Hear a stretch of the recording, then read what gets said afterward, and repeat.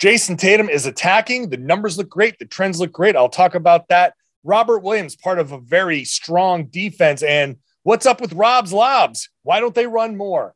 I'm going to talk about it all right now on the Locked On Celtics podcast. Be ever ready. Recognize the city of champs. Boston, baby, we do what you can't. Locked on number 18, Tatum and Brown, J-team, step back. We gon' wet that and slay teams. Of course, the Celtics, who else could it be? Screaming like KG with the Larry O.B. Corrales above average, assessing the team status. Best daily pod, no cap, salary matching. Clutch like Bird the DJ, keep John on replay. Prime time, dapping up the truth on the sideline. Rainy J's, how it started, raising banners, how we finished. Locked on Celtics pod, home of the winners. B. Hey there, welcome back to the show. Locked On Celtics is free, part of your daily routine, Monday through Friday. Thank you for making it your first listen every single day. It's everywhere podcasts exist. You can watch the show on YouTube. I hope you do that. We're now getting closer to that 4,000 subscriber mark, trying to keep that march going. Really do appreciate that. If you've missed an episode, lockedonceltics.com. You can scroll back and catch any one. I'm John Corrales. I cover the team for Boston Sports Journal. I've written a book called Boston Celtics All-Time All-Stars.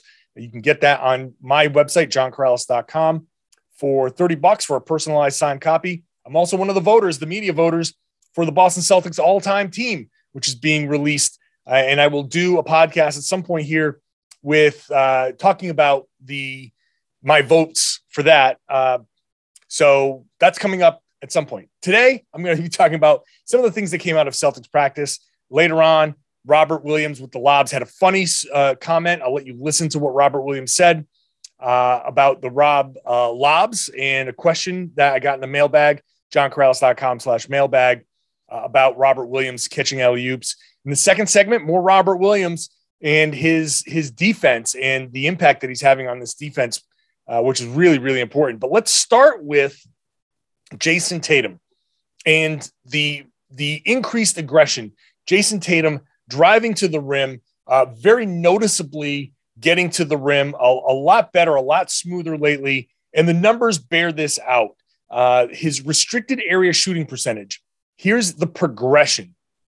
In October, 6 games in October, not as many as half as many as usual, 48.6%. So he started off cold.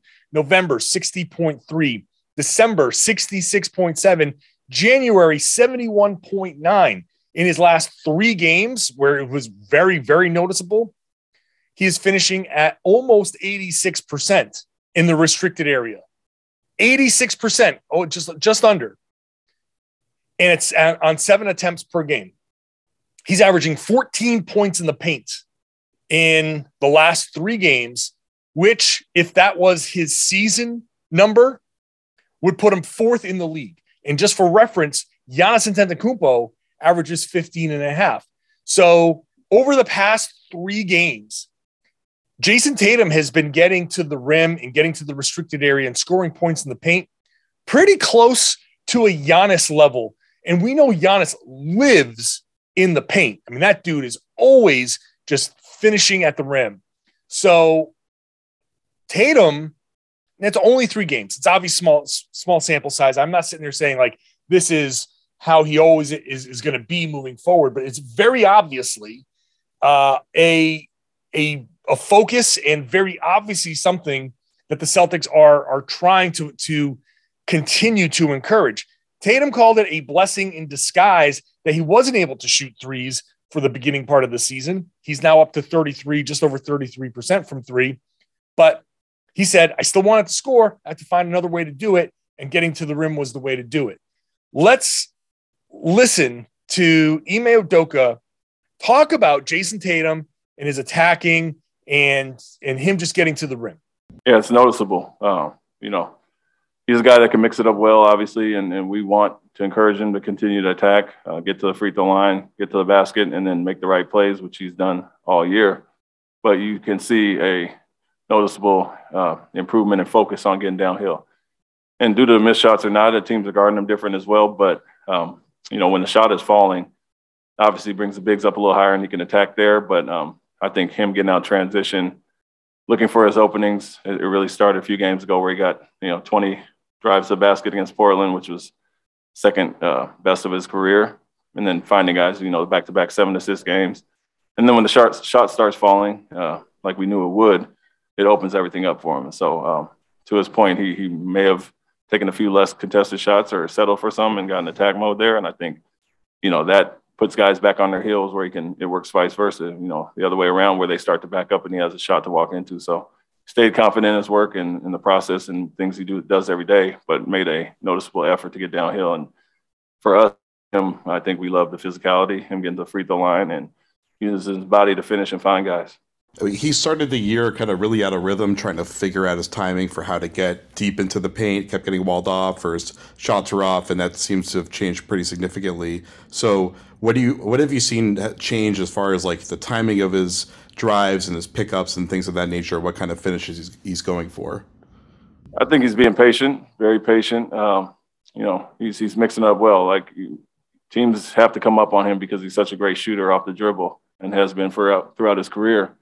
And honestly, he was just like the jump shots that he was missing were good shots. He was missing some easy bunnies at the basket early in the year. And so maybe that was legs, a little fatigue or carryover from the long off season of the Olympics or whatever it may be, but feels like he has his base up under him a little bit, finishing much stronger, getting the free throw line. And so, it was one of those things where we loved where he was getting. It was just missing some easy ones. And so I think with him shooting the ball he is now, the way he is now and distributing as well, it kind of opens up the basket for him. And he's recognizing who he's playing against, shot blockers versus guys he can kind of go through, and just doing a great job overall of recognizing what he has game to game. 3 points in there that I want to touch on. First, the drives, the 20 drives against the Portland Trail Blazers, which is the second best of his career. That is a very important point to recognize that he is ramping it up. So it's good now that we're starting to see this level of aggression from Jayson Tatum. Keep on driving. Number 2, back-to-back 7-assist games. That's a byproduct of this. Now you have Jayson Tatum, who has been driving and has in his head now the move the ball, attack, create opportunities for your teammates, and recognizing he's been making all of these reads all season long. Now he's recognizing these things, and now he's able to pop the ball around and get a few assists. This is exactly what we were talking about. This is exactly what I was saying at the beginning of the year. If Jayson Tatum can start getting up to 7, 8, 9 assists a game to go along with his double-digit rebounds, to go along with 25-plus points per game, now we're talking about first-team All-NBA guy. The question now is, with 30 games left or 32 games left, because this is that the next game is game number 50. So 33 games left. Can he do this for the rest of the season? Can he keep doing it and play at that all NBA level? Because right now I wouldn't put him on an all NBA team, but if the shots start falling, and you know how it is a what have you done for me lately?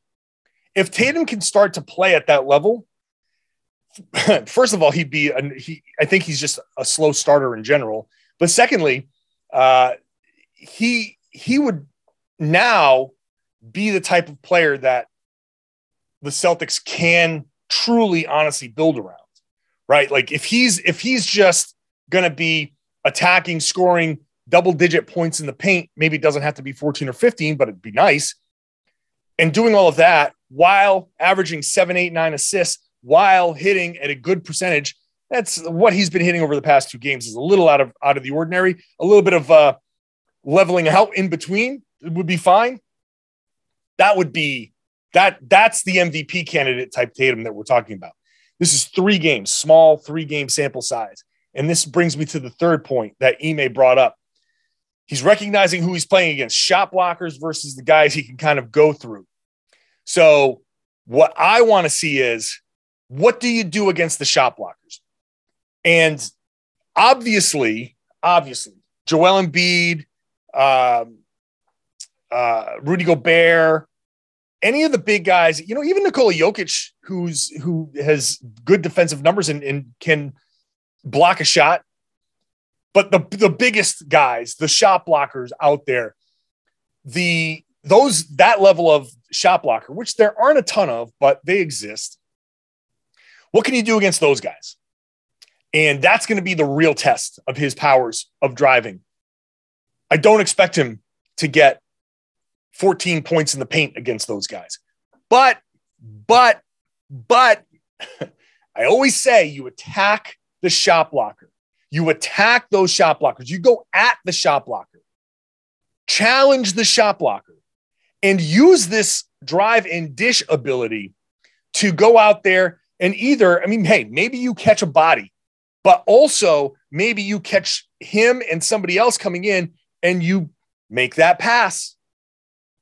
Attack the shot blocker. It doesn't always have to be trying to dunk or finish at the shot blocker, but don't just stand there and be like, well, there's a big guy in the paint, so I'm just going to let him have that.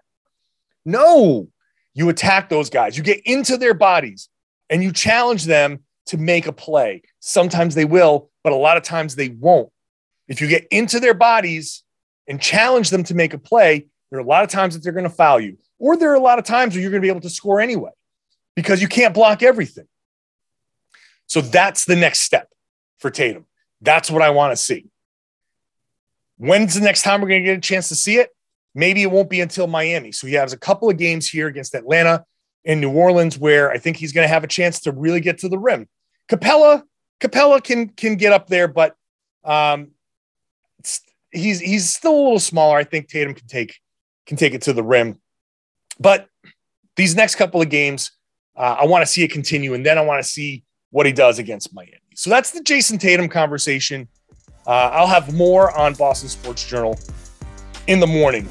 So that's that. Up next, we're going to talk about the defense and Robert Williams and the impact that Robert Williams is making, and that discussion was had at practice. First, BetOnline would like to wish you a happy new betting year as we continue the march through the NFL playoffs, into the NBA All-Star break, and beyond. BetOnline remains the number one spot for all sports wagering action in 2022. The new updated desktop and mobile website will allow you to sign up today real quick and you get a 50% welcome bonus on your first deposit with the promo code LOCKEDON. So doesn't matter what your favorite sports are, they're all there. Plus your favorite Vegas casino games. So don't wait to take advantage of all the amazing offers available for 2022. BetOnline is the fastest and easiest way to wager on all your favorite sports. BetOnline, where the game starts. Please gamble responsibly. Hey, thank you for making Locked On Celtics your first listen every day. I got to tell you about a great show coming up on the trade deadline. Make sure you're listening to the Locked On NBA live trade deadline show. It's coverage unlike any coverage anywhere. I am going to be one of the hosts. So join me, Kim Becker, Josh Lloyd of Locked On Fantasy Basketball, Antonio Daniels, former NBA player, for analysis on every blockbuster move. Subscribe to the Locked On NBA YouTube channel. Make sure you get the notifications on, and you'll know once we go live. Let's start this off with a question from Matt B., who says it seems like the Celtics have been a good to very good defensive team the past few weeks. What are you seeing that Celtics are doing well on D? Is it scheme, individual performances, poor competition, something else? Yes. And that's the thing about defense. There's so much that goes into it. It's so much easier to be a good defensive team against a team that misses shots. And against the Sacramento Kings, they certainly missed makeable shots. And so did the Washington Wizards. But that's part of it. That's part of the luck. Sometimes you play great defense and the other team is just hitting contested shots. That's going to happen too. It all averages out. So there's some of that. There's individual performances, scheme. I think the scheming stuff. I think one thing that I've noticed from the Celtics, they do a couple things well. First of all, and this is the whole point of this segment, is you got this double-headed at the start, at the point of attack. You've got Marcus Smart. When he's there and playing defense, it's really good because you can see him calling out plays, and you don't always see it on the broadcast because they're not always focused on him. But when I see, especially in the first half, when the teams, I sit in the corner above, but with the player tunnel, when the players walk in, when you're facing it, I'm just above that to the left. So I've got that corner view So as teams are going down, I'm looking at Marcus Smart's face in the first half, and I can see him calling out plays and pointing to guys, do all that stuff. So you really get a sense of what Marcus Smart can do defensively there. But then there's Rob. The point guard is like what Marcus Smart does as a defensive point guard is unique because he's so smart. Point guard is the most important offensive player because he or often is or significantly important offensive player because he organizes and gets everything set. Here's what we're doing, and he starts everything off. And the pace is dictated by the point guard and all of that. Defensively, it's the big man because the big man generally is sitting behind everything, and he's the guy that sees the entire floor. That's why Al Horford has been so important. That's why Robert Williams has been so important. The communication has been great. And so you have good communication, number one, all the way around. It was not good against Portland, especially in that fourth quarter. That was a bad stretch. But the communication when they're playing great is always top notch. How does that manifest itself? Sometimes you got to watch off the ball. And if I'm giving you a little tip for how to watch a game and see things that you might miss when I bring something up, you go, I didn't see that. Watch off the ball. See if you can spend a day, one game, watching off the ball stuff. Whoever has the ball, don't look at it. And a lot of times that's what I do because whatever's happening on the ball, you kind of know where that's going to go. You kind of use your peripheral vision. It's the off-ball stuff. So the Celtics are good at recognizing when there's a mismatch, and they do a thing called a scram switch. They're good at that, where let's just say a guard, let's say Aaron Nesmith has switched onto a big, and the other team are about to try to take advantage of that. The Celtics are good at, well, the big that they have on that side or a bigger player they have on that side switches with Nesmith or the smaller guy, gets him out of there, scram, and they put a better defensive matchup there. They do things like pre-switch where they almost bait the other team into starting an action, and right before that play starts to go, because there's like time on the clock or whatever, they'll switch. Like one defender will switch with the other one, and so they'll put a different defender in the action. So the other team's trying to get a switch, but when the Celtics do that, a different defender ends up on the ball than the other team was hoping for.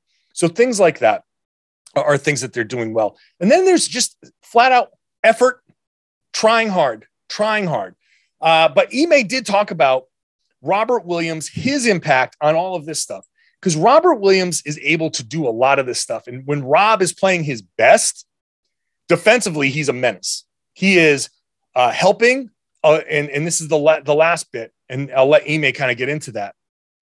Helping when something goes wrong, somebody's always going to get burnt defensively. It happens every game to every defender.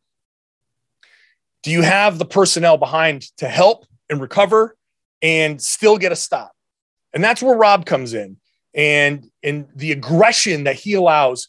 That I might have mentioned it yesterday in the podcast, but when you're a perimeter defender and you say, I'm guarding this guy, but instead of laying back, I'm going to be up on the ball a little bit more. I'm going to try to be disruptive. And if I get burned, I know I've got help back there. So here's Ime. We've done some different things, whether he's guarding the big and switching on or put him off ball. And to your point, he's able to protect the rim a little bit more there. So we found some things we liked with him defensively, but we challenge our guys, the individual defense in general. That's the start of our us being a good defensive team. And then knowing he's back there to protect, as well as some size in general, things lets guys be more aggressive on the perimeter. But those guys have really been good last few games. Less mistakes in switching on and off ball. But if there are some, Rob is back there to clean it up, as well as Al and some other big wings. So I think we have a nice thing going as far as that, and want to continue it against a Atlanta team that's playing very well. Personnel to have somebody like Rob there to clean up mistakes, but also the personnel to be able to switch Al Horford able to switch onto guards and do a decent job. Huge. When you're running a switching defense like the Celtics have, being able to have everybody on the floor. And this is why the positional versatility is so important. Why does every team want 6'8", 6'9" guys that are similarly sized? Why are we sitting there saying, like, you don't trade Jaylen and Jayson because that's the type of player that every team wants? It's not just the offense. It's the fact that you could put them into a defense and you can switch with those guys. And you still have similar. Now, Jayson's taller, but you still have similar defenders, similar guys across the board. And so when you have that ability, this is why weak links like Schroeder or Peyton Pritchard, like if there's one guy who can't switch, that kind of throws everything off. So the Celtics being able to switch everything and clean all of that stuff up, the mistakes that they've been making earlier, not just switch everything. Sometimes they switch 1 through 3 and they don't switch with the bigs. And sometimes they switch 1 through 4 and they just leave the center back there and he plays a different coverage. And their ability to communicate all of that stuff, that's all part of a great defense. It becomes complicated. It sounds complicated, but it's all part of a great defense. All right, what about the lobs? Talking about Robert Williams, we've got to talk about lobs. I'm going to do that when I come back here on the Locked On Celtics podcast.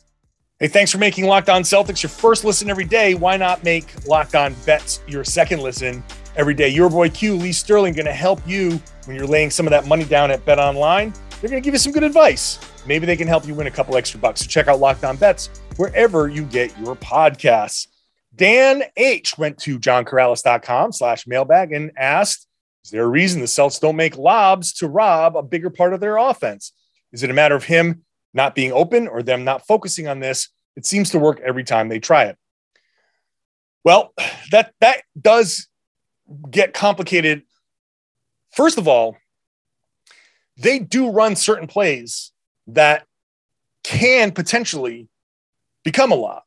I highlighted that on Boston Sports Journal, the beginning of the Sacramento game, where they ran a play that Jayson Tatum set a back pick, and the play was for Robert Williams to roll down and get a lob. And it may not have looked at first glance like that was going to be a play designed for Rob, but it was. But two Kings went with Robert Williams. And so they, pick your poison. They chose Robert Williams and they left Jayson Tatum wide open. So there are plays that they run where Rob can catch alley-oops. Some of them get sniffed out for sure. Some of them just don't work and the timing's off and they can't throw that pass. I've seen a couple of plays this year. I can remember where, like Dennis Schroeder one time, earlier in the season, where he saw Robert Williams and he just cringed, like, oh, and he wanted to throw that pass and he just couldn't. That happens from time to time. And then there are times where they just don't run it. But the threat of him is the bigger part, right? The threat of him is the part of the offense that matters the most. Like I said, in that play against the Kings, where the threat of him caused two guys to overreact and he didn't even get the ball. That's the beauty of what Rob's gravity does in the paint. If you watch, and again, watch off ball, spend a quarter watching Robert Williams like really closely, and you'll see opportunities show up where, boom, if you have it in that spot, you can catch the lob.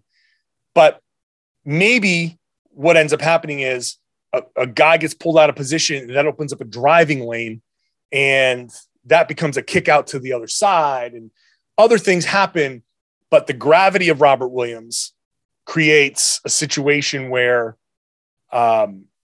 even though the lob was there, it opened up something else for somebody else. And, it's a matter of recognition and timing and all of that stuff. So I think simply running some pick and rolls in certain situations with certain matchups may allow for more of those some games they're just going to happen.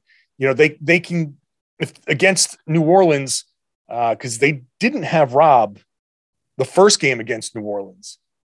So if they do the next game against New Orleans, he can get a bunch. So we'll see if that happens. But we asked, because we talked about Rob and lobs and everything. When we have an opportunity to talk about Robert Williams, we have to ask him about these alley-oops. Remember, the Celtics have been a bad alley-oop team. I asked him about that. Here's his answer. A couple years ago, the team was not particularly great at throwing lobs. Do you feel like, as the recipient of all of the lobs, that they've gotten better at putting them where you can catch them? Yeah, I for sure feel like they got better, just because I wouldn't say they were bad at throwing lobs. It's just they weren't, used to it. And they kind of got this mindset of throw it anywhere now, So as long as they're throwing it, it's my job to go get it. I mean, that being said, do you let the guys know when they throw one out of reach? Like, what are you guys doing? Do you think I'm Superman or something?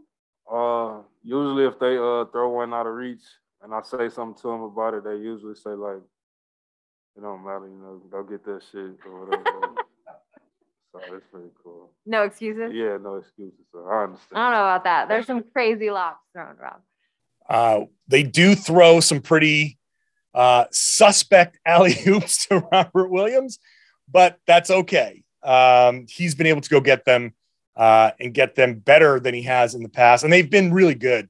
Like Jayson threw him one that was just kind of like a little flip. And it was funny after the game against the Kings. He was like, yeah, you can just throw it up into the sky and he goes and gets it. I think they do like the ability to just toss one up there and he can go grab it.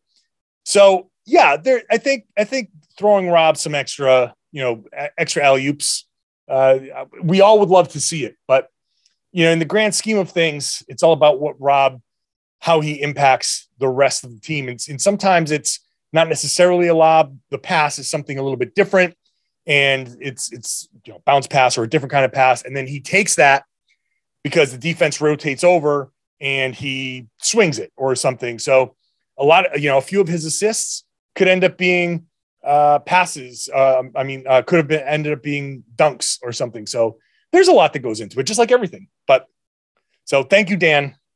And thank everybody for the mailbag questions. I think tomorrow I'll focus a little bit more on mailbag questions because they do fly in a lot.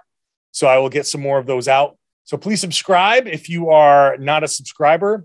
Watch the show on YouTube, subscribe on YouTube. Again, really trying to push that. So a lot of people like to watch their podcast now. So please do that. And if you are a subscriber, a watcher, please share the podcast. Tell your friends, tell everybody they should be listening to and watching the Locked On Celtics podcast here on the Locked On Podcast Network.